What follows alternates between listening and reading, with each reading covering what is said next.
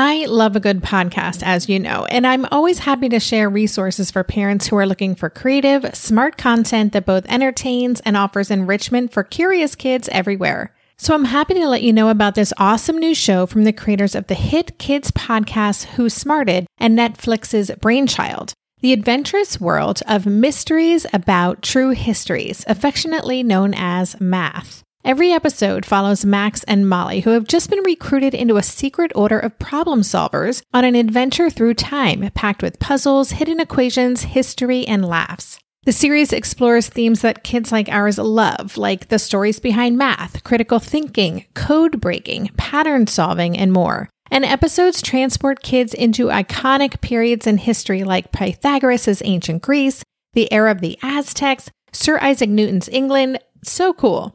New episodes drop every Thursday and are about 15 minutes long, a perfect length for those car rides, for meal times, for break times, and bedtimes.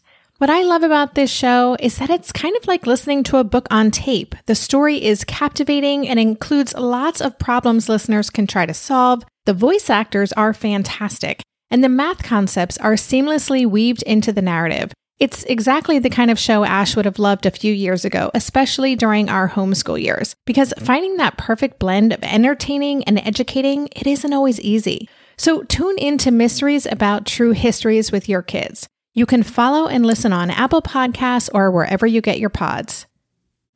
The big thing that Gift of Failure is about trying to get our kids back into a state where they're intrinsically motivated to want to do stuff, not because we're dangling carrots in front of them or making sticker charts or threatening them or promising to pay them for grades.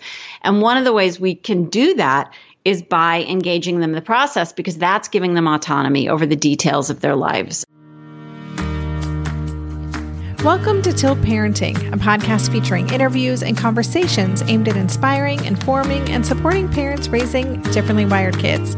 I'm your host, Debbie Reber, and today I'm so excited to be bringing you my conversation with Jessica Lahey. Jessica is an educator, writer, and speaker, and she's the author of one of my most favorite parenting books, The Gift of Failure: How the Best Parents Learn to Let Go so Their Children Can Succeed. Jessica is also an English and writing teacher, a correspondent for The Atlantic, commentator for Vermont Public Radio, and she writes the Parent-Teacher Conference column for the New York Times. In our conversation, we talk about how we can best prepare our kids for an independent, successful adulthood in the way we practice autonomy, supportive parenting versus overparenting, what it means to let our kids fail to help them thrive, and how we can help our kids learn how to sit with frustration. So many great nuggets from this interview. I hope you enjoy it. And if you aren't already signed up for my Tilt Parenting newsletter, I'd love for you to join me. Every Thursday, I send out a short email including a quick note from me, a link to that week's podcast episode, highlights of any upcoming events, and links to 5 must-read articles from the news that week that are relevant to parents of differently wired kids. Just visit tiltparenting.com and sign up at the bottom where it says Join the Revolution. Thank you so much. And now here is my conversation with Jessica. Hey, Jessica, welcome to the podcast. Thank you so much for having me. This is a conversation I've been wanting to have with you for so long, so I'm just thrilled to bring you on. But in case our listeners aren't as familiar with your story as I am, would you mind just, before we get into the meat of your book, The Gift of Failure, could you tell us a little bit about who you are and your background and how you got into the work that you're doing? Yeah, sure thing. So I've been a teacher for almost 20 years. I actually went to law school to do juvenile law. I had a job all lined up. I was positive that's what I was going to do. And then I was asked to teach a class, and that was sort of it. I came home that first day understanding that teaching was what I was going to be doing. So I finished law school and went straight into teaching afterwards. And about 6 years ago or so, I've always been a writer, but about 6 years ago, I started writing about education specifically and sort of the art and craft of teaching. And that has just sort of very slowly led to, writing for The Atlantic and writing a column for 3 years in the New York Times called the Parent-Teacher Conference, and the book, The Gift of Failure. So it's been just an awesome ride. And it was funny, when I first started writing about education, I thought it was really just for me to sort of record what I was doing in my classroom, because I was fairly sure no one wanted to read about teaching. And I've been really, really happy to be wrong. And it's been such an honor to sort of be at the confluence of education and parenting and help both sides talk to each other. I sort of was feeling like it was becoming increasingly adversarial. And so having a part in helping teachers talk to parents and parents talk to teachers and get the communication lines back open has been such an honor. Well, it's such a valuable point of view, too. I mean, I think as parents, we often feel like it's a mysterious relationship, and especially parents raising differently wired kids, we feel we don't want to have an adversarial relationship, right. Or we feel like we don't know how to navigate that relationship. So I really appreciate you kind of bridging that gap for so many of us. Well, I think it's become something different than what it used to be. It used to be about learning, and there used to be also teaching used to be a much more respected tradition. In some countries, it still is a very respected profession. In some Romance languages like Italian, for example, you refer to teachers usually as sort of in the more honorific sort of voice. And in the United States, it's become a bit of a power struggle, and that's been really hard to watch. It's also been very hard to live. And I think that leaves parents confused about the relationship, and I think it leaves teachers confused about the relationship, and that's been hard on both sides. Mm-hmm, absolutely.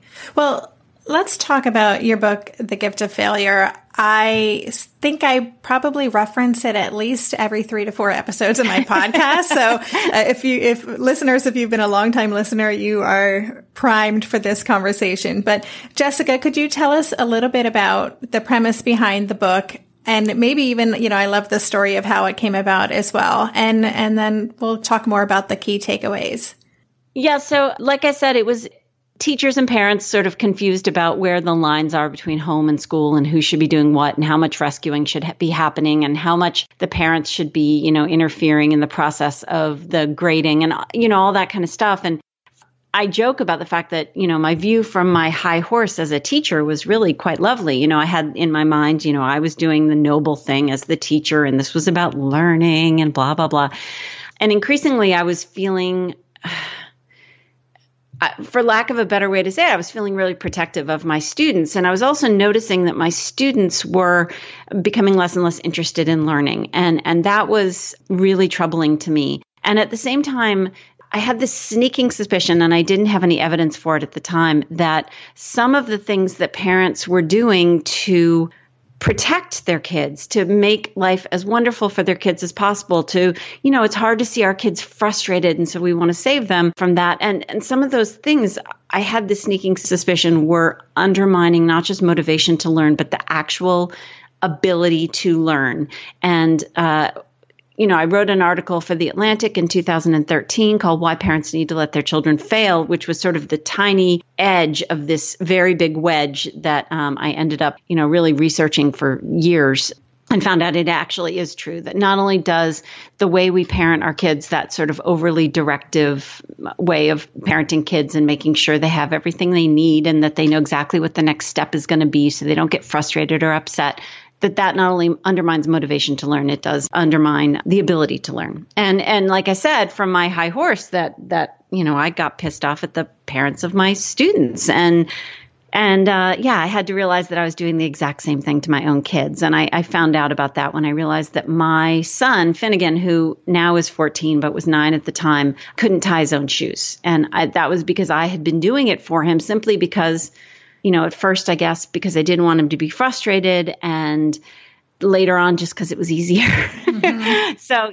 as mad as I wanted to be at the parents of my students, I just couldn't because, I was doing the exact same thing. I was the parents of my students. And so now I've got to figure this out, not only for my students and help them get re-engaged in their learning, but also because I've got to turn this thing around for my own kids. And nothing will put a fire under you like realizing that you're screwing up your own kids. Mm-hmm. Absolutely. So then you wrote the book, The Gift of Failure, and what has the reception been for that book and the community at large? It's been great. I mean, I think so. There was a lot of hype going into the publication of the book. I had written this article, like I said, in The Atlantic, and that went viral. And so there was a lot of interest around that being a book. And so, so there was high expectations, and that was a lot of stress. And when it came out, I also prepared myself. I had been a journalist for a while, and I'd learned not to read the comments, and I'd learned, that not everyone's going to agree with you, and that was fine. So I was really prepared for a big backlash when Gift of Failure came out. And believe me, there are plenty of angles to come at it from. And some of them people have, they see it as, lackadaisical parenting or hands-off parenting. And that's not at all what it is. It's sort of a misinterpretation. But I've been stunned by the positive reception. I mean, it's been incredibly gratifying. It's been odd and frightening and wonderful. But I get emails almost every day from parents or teachers or kids about, the way the books affected their life. And that's just insane to me. Like this thing that I wrote here at the table I'm sitting at right now, actually, is out there in the world and people are using it and quoting it. It's really just bizarre to me. It's real. The life of a writer is so weird because you're so secluded and then all of a sudden your words are like being quoted back to you. And that's just very, very odd. Yes, it is. It is. But it's, I have to say the first time the book really came on my radar, I heard an interview you did for the Good Life Project with Jonathan Fields. And I was like, yes. I just, the message so resonated with me. And it was so in alignment with the way that I want to raise my son, Asher. He's 13. And so here's where I got kind of stuck. And I would love to talk with you about this. Mm-hmm. I remember in the book you talk about, I believe it was your son had a paper or project that was due and it was left at home and you were going to the school later in the day and you kind of had this internal tug of war about whether or not you should bring it in. And right. Maybe you could share that story and then, I'll let you know what was hard for me to hear about that and how parents like me would work through a situation like that. Right. So Finnegan had, and this is all, stuff I'm allowed to talk about because realize there is a ton I'm not allowed to talk about about my children. They have made that very clear. So Finnegan really had major organizational issues, real executive function issues. We had a ton of meetings with the school. I can't go into all of it, but believe me, it had been evaluated and we had tried solution after solution. And so at a certain point, he's at the point now where he's starting to get teased by other kids for being the kid who forgets stuff and the teachers are mad and everybody's just on us and why aren't we fixing this? And he's 9. And, I'm learning a lot about the brain during all of this. And I understand that executive function is nowhere near fully cooked at 9. So I'm trying to be as patient as possible while being as supportive as possible. And in the meantime, he's left his homework at home his math homework. And I know I can't take it to him mainly because, well, there are a lot of reasons. Number one, I'm trying not to undermine his progress. His teachers know I'm trying not to undermine this progress of, becoming more responsible. And they're really helping by working with him at school and holding him to consequences, which is what I've asked them to do. And so I don't take the homework that day because I just can't. And so I wait at home and it turns out that I'm so glad I didn't take the homework because so many positive things happened that day in particular because I didn't. Finnegan came home, reported that he had to stay in from recess because he had to redo the homework, which is a whole thing that drives me crazy in and of itself, keeping kids in from recess for disciplinary stuff. But he had to stay in from recess. He had to do the homework again. His teacher said, frankly, we're not done here. You can't go back out because you got to come up with a strategy for figuring this out. And so a lot of really great things happen. He came up with a strategy that day that has been the strategy that has worked for him for the past 5 years. He had to talk to an adult about stuff and self-advocate. I mean, that was a huge thing too. He didn't like talking to people about what he needed. He was scared to do that. There were a lot of really good consequences that came from not taking the homework that day. And if I'd taken the homework because it felt so urgent that one day, because I could save him from the teasing and I could save him from the wrath of his teacher and I could save him from another 0 on homework, it would have felt really good that day. But man, it feels really, really good now, 5 years out, now that I know that day paid off in so many different ways with the system he continues to use. Well, and that's something that I really love that, the stakes are not so high when they're younger, and the stakes get higher and higher. And so this is the time, and I say things like this to Asher all the time. This is the perfect time to be figuring that out. Like I told him this morning, there's no heart in the cooler. Like no one's waiting for an operation at the moment. So you're all good, Right. So, but here's my question, or I'd just love to know your take on this. I know for so many of us, especially a lot of differently wired kids are just on a delayed schedule and they need a lot more scaffolding. So do you have thoughts about how parents raising kids who are struggling more with executive functioning and organization and things like that, how to support them while still giving them opportunities to fail? Yeah. So I think the immediate thing I want to do when my kids are screwing up or when my kids are not understanding a concept, especially with writing, like I could just fix it for them. And, I could help them in that way. But I think I have to rely a lot as a parent on what I do as a teacher. And I think about, okay, if this were my student, not my kid, and there was this, wasn't this emotional issue about my wanting to just fix it for them, how would I handle this? And the way I would handle that is by asking questions like, well, read the instructions to me and tell me what you think the teacher's trying to get you to do. Or, before you leave the house in the morning, ask a question like, now, could you pause for just a second and go through your mental list of things you need to take with you today? Are you forgetting anything? You're the training wheels for their executive function. And that's why, frankly, the heart of this book is middle school, because, so much of the good stuff happens there with executive function, all that really amazing development. Even kids on a delayed schedule, and believe me, I've taught tons of them, amazing things happen in middle school with executive function in terms of growth of the frontal lobe and making new connections and stuff like that. So as a teacher, I know my main job is not to solve problems for my students, but to help them figure out how to solve the problems themselves and to give them prompts to be what's called an autonomy supportive teacher or parent. I'm supporting their ability to figure it out for themselves and not solving the problem for them. And when it comes to training wheels, some kids are on training wheels longer than others. And believe me, especially having a kid that had executive function problems, I was constantly going back to certain books I loved, like Late, Lost, and Unprepared, and That Crumpled Paper Was Due Last Week by Anna Homian. Those are books that they're totally worn because I was using them over and over and over again. And I just needed support. And I think using the teacher side of my brain and realizing, okay, if I was not so emotionally invested in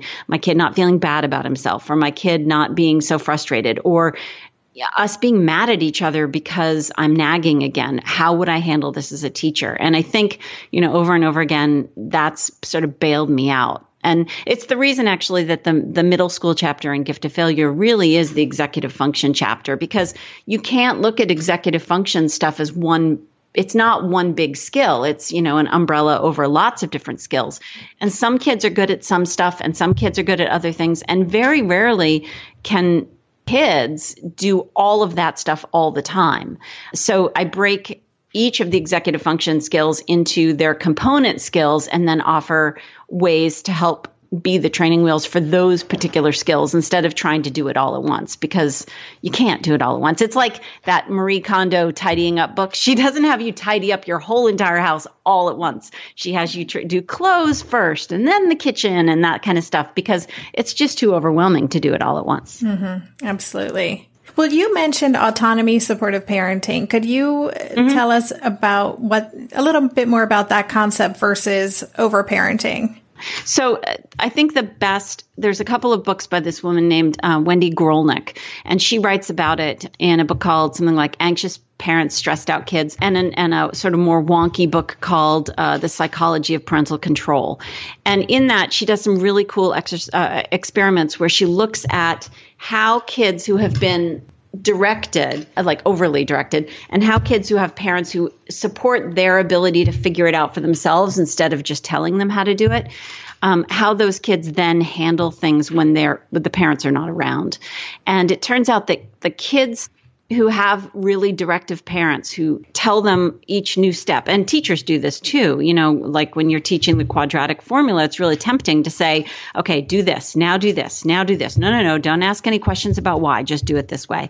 When kids have overly directive parents or teachers, they get used to being told what all the steps are. And then when they're by themselves, they get frustrated really easily and they give up more easily. And kids with autonomy supportive parents and teachers, those kids are going to have a little bit better emotional wherewithal to stick with something and be frustrated so that they can figure out the next step for themselves. And that's really, really important, mainly because two of the most powerful teaching tools we have as teachers are these things called desirable difficulties and this other thing called formative assessment. And desirable difficulties are like this magic way of moving stuff from short-term to long-term memory, encoding the information. And that doesn't work with kids who can't be frustrated. It doesn't work with kids who can't sort of persevere and push through and look at it from another angle. The kids who just give up can't benefit from desirable difficulties. So that's sort of the key equation there, in terms of why overparenting, directive parenting, controlling parenting, whatever you want to call it, why it undermines learning. All those little things we do to help our kids that make us feel better because we're saving, rescuing, supporting, loving, those things render our kids less likely to be able to push through and persevere and stick with frustration long enough to benefit from things like desirable difficulties. We'll be right back after this quick break.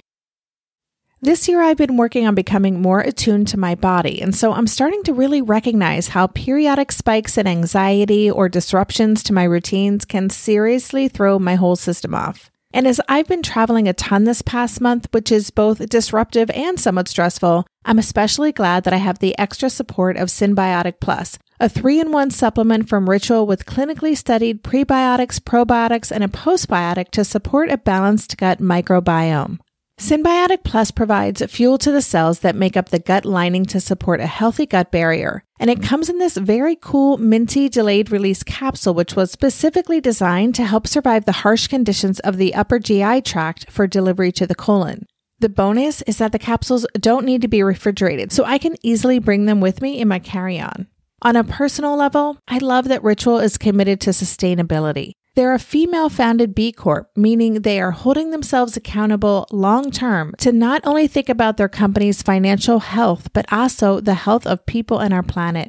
There's no more shame in your gut game. Synbiotic Plus and Ritual are here to celebrate, not hide your insides. Get 25% off your first month for a limited time at ritual.com/tilt. Start Ritual or add Synbiotic Plus to your subscription today. That's ritual.com/tilt for 25% off. So in our house these days, Darren and I have been working together to up-level our nutrition and healthy lifestyle habits. Maybe it's our age, our changing bodies, my shifting hormones. Whatever the reason, I'm here for it. And that's why I'm loving Green Chef, a meal company that makes eating well easy with plans to fit every lifestyle. Green Chef offers gut-friendly recipes each week and is committed to providing a holistic approach to nutrition by offering meals that contribute to the overall well-being of your entire body. Darren and I are particularly big fans of their nutrient-dense, science-backed gut and brain health recipes, developed in partnership with registered dietitians that improve digestion, reduce bloat, and also boost energy and immunity. This week's favorites? Turkey, black bean, and sweet potato chili, and the Baja chicken bowls with mango salsa. I mean, don't those sound delicious? But if that's not your thing, you can choose from a variety of customized meals to suit your lifestyles with preferences like keto, vegan, vegetarian, fast and fit, Mediterranean, gluten-free, and protein-packed. Whatever you choose, you'll get farm-fresh ingredients, organic whole fruits and veggies, and premium proteins, along with chef-crafted, nutritionist-approved recipes delivered straight to your door. Go to greenchef.com/60tilt and use code 60tilt to get 60% off plus 20% off your next 2 months. That's 60% off plus 20% off your next 2 months when you use the code 60tilt at greenchef.com/60tilt. Green Chef, the #1 meal kit for eating well. Well, so many differently wired kids and so many kids in general, perfectionism is a huge issue right now. Yeah. I see it a lot in our community, especially with highly gifted kids.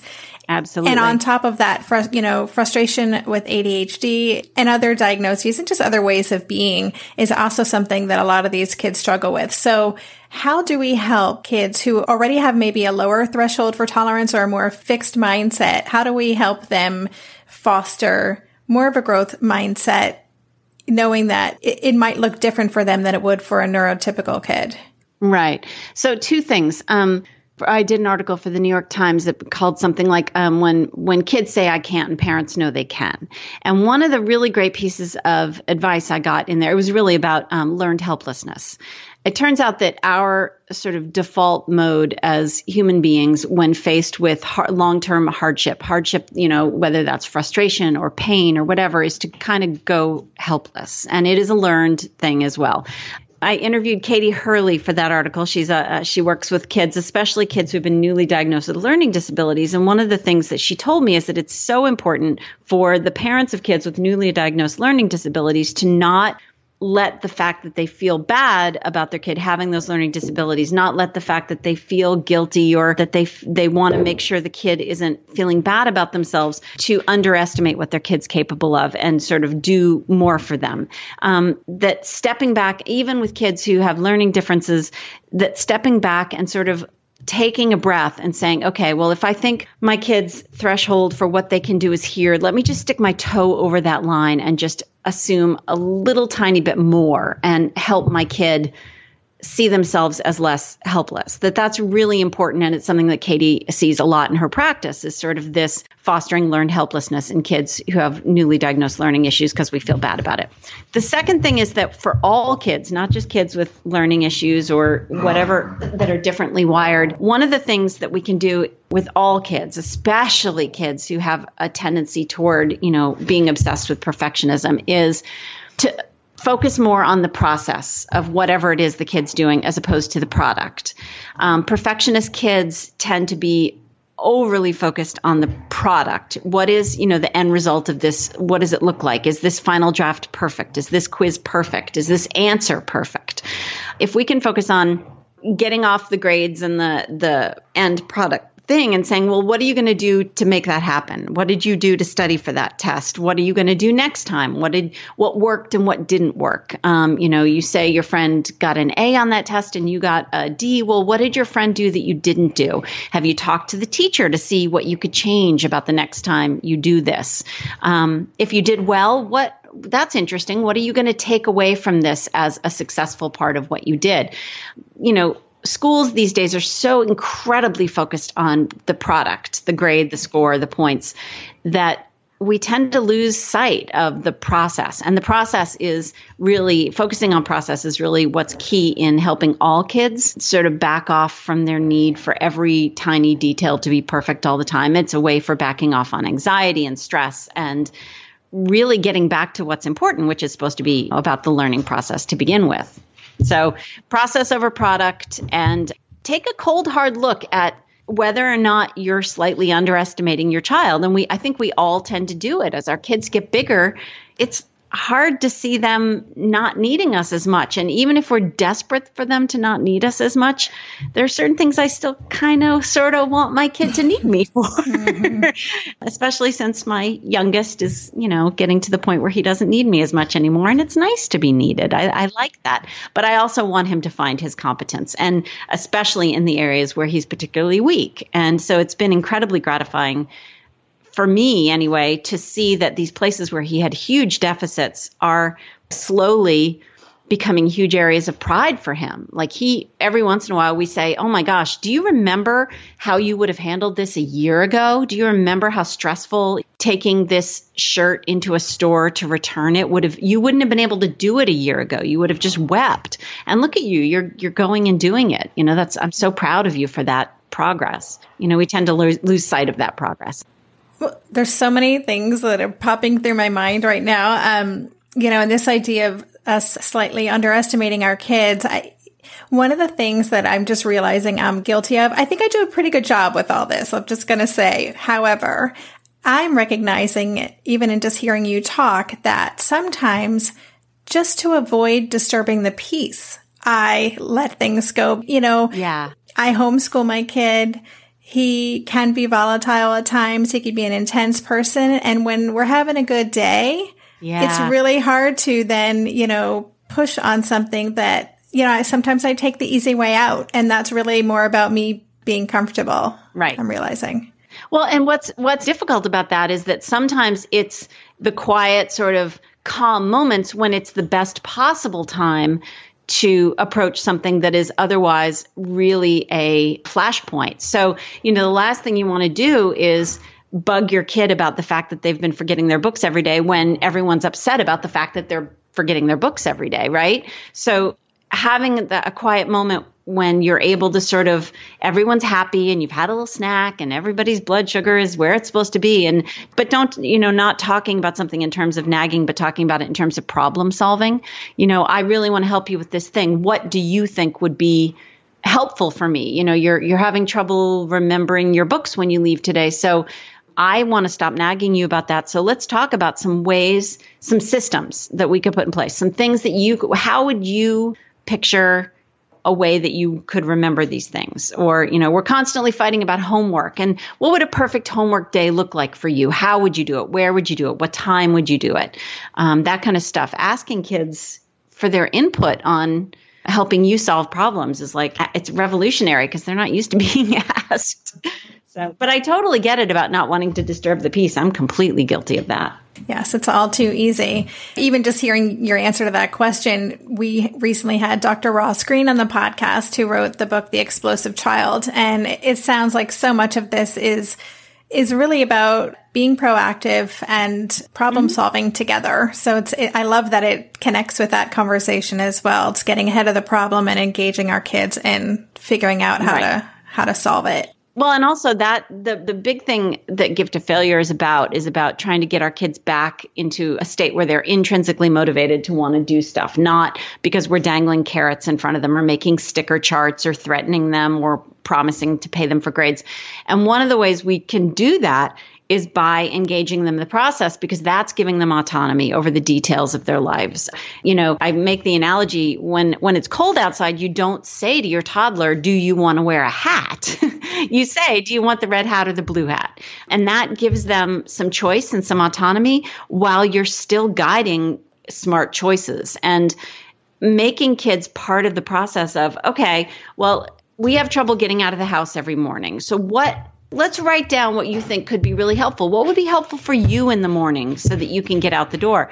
That's not only solving the problem, that's giving them autonomy, which is one of the three big parts of inspiring intrinsic motivation. Well, I'm glad you brought intrinsic motivation up. That's one of the things I wanted to ask you about. When Asher was younger, and I know this is the case for a lot of neurologically atypical kids, so much of it is about behavior modification and in the classroom, right? Because teachers have to maintain control somehow and have a system. And so much of that turns out to be earning points or stars. Asher used to collect little things from his teacher he'd kept in his pocket. And if he had a certain amount by the end of the day, and I really struggled.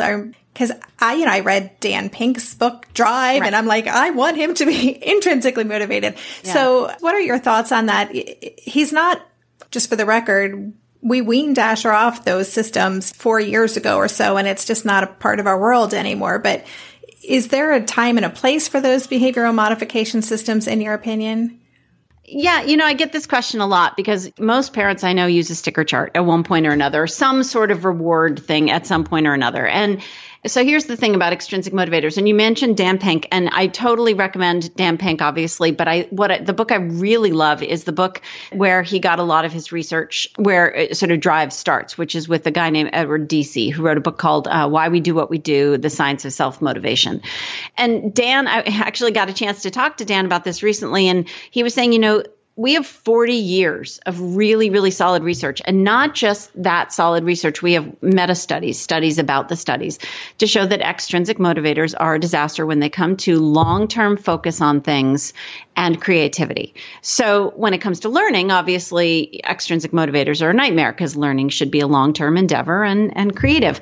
But the exception is that extrinsic motivators can work really well for tasks that are like, put these blocks in this box, or, be quiet while I'm on the phone for 20 minutes and you can have this lollipop or whatever. That works fine. The problem is that extrinsic motivators won't work over the long term.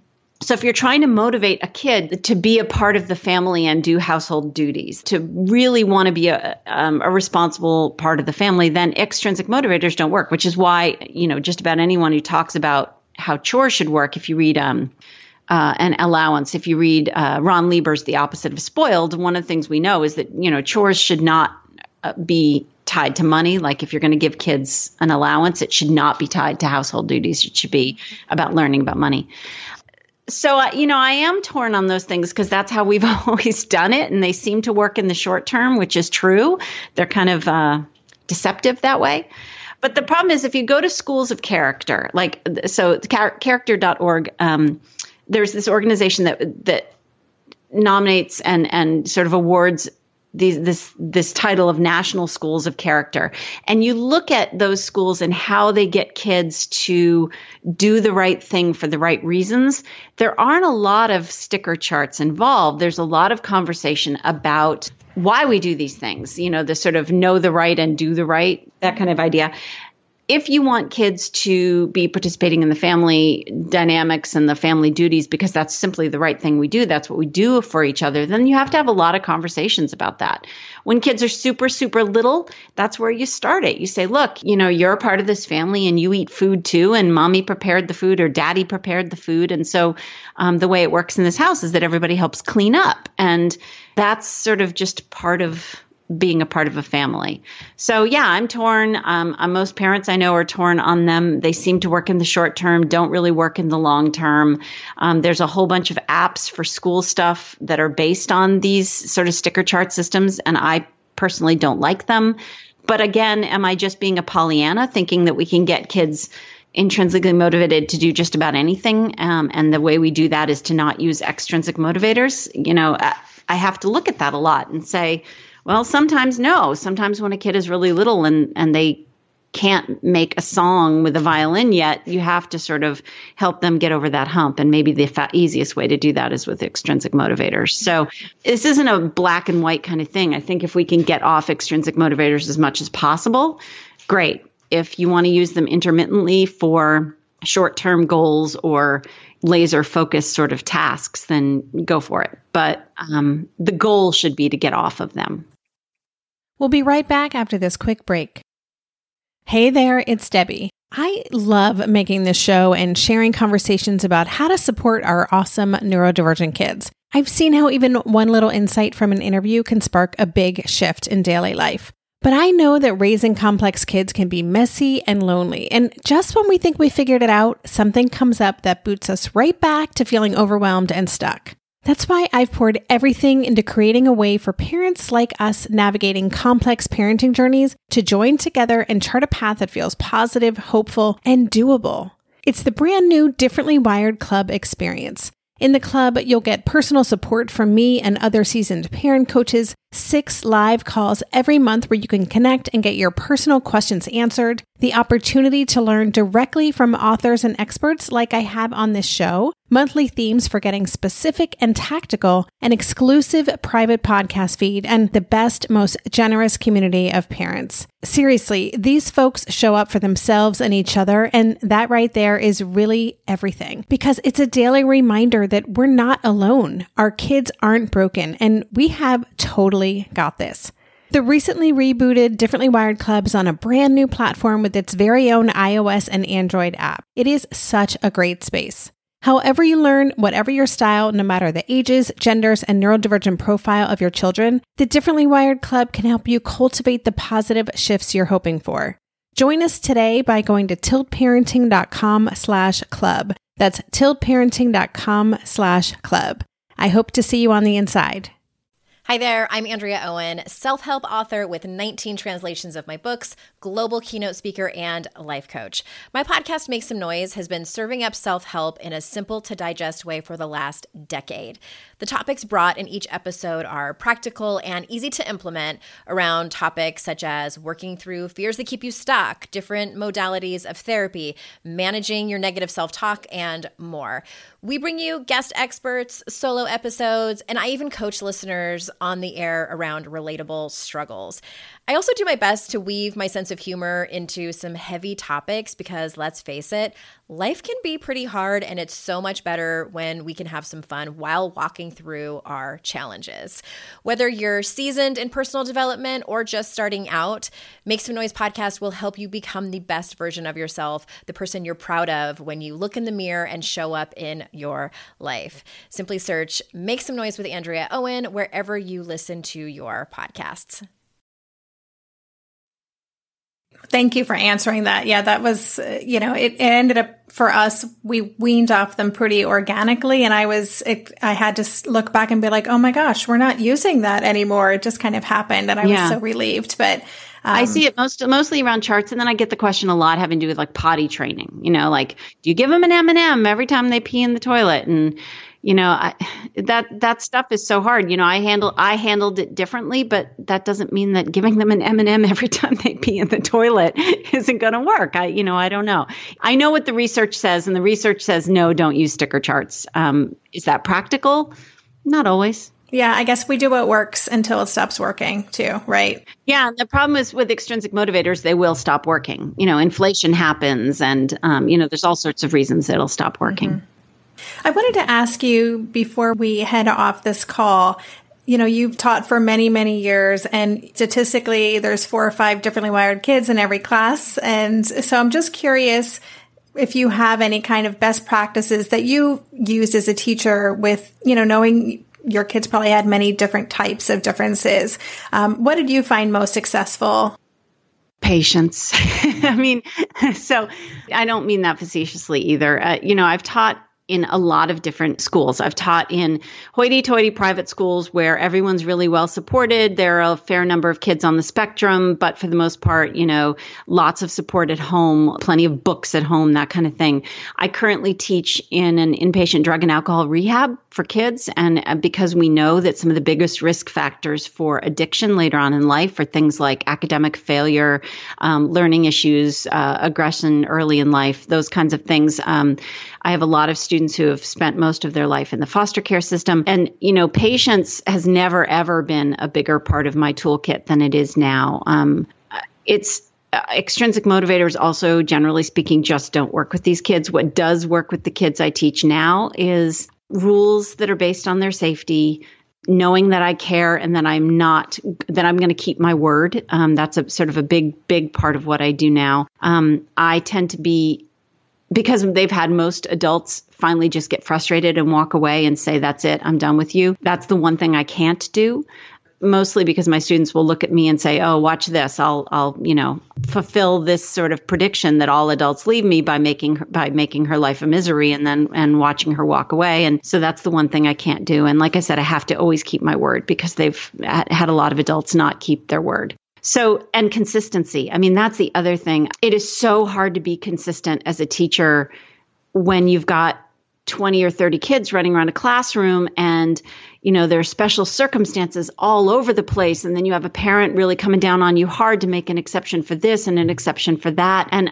while it's really, really important to give kids the benefit of the doubt and to give kids a break when they really need it, part of that is teaching them to self-advocate and to help so that I can help them be able to tell people when special circumstances are warranted. But in general, just being consistent. I remember there was a teacher that I used to work with who I respected so much. And the students really, even though she was really strict and even though she was really tough, the students knew she was predictable, that she would always follow through. She always meant what she said. And that was really comforting to the students, especially for neuroatypical kids. Consistency and predictability can be so important.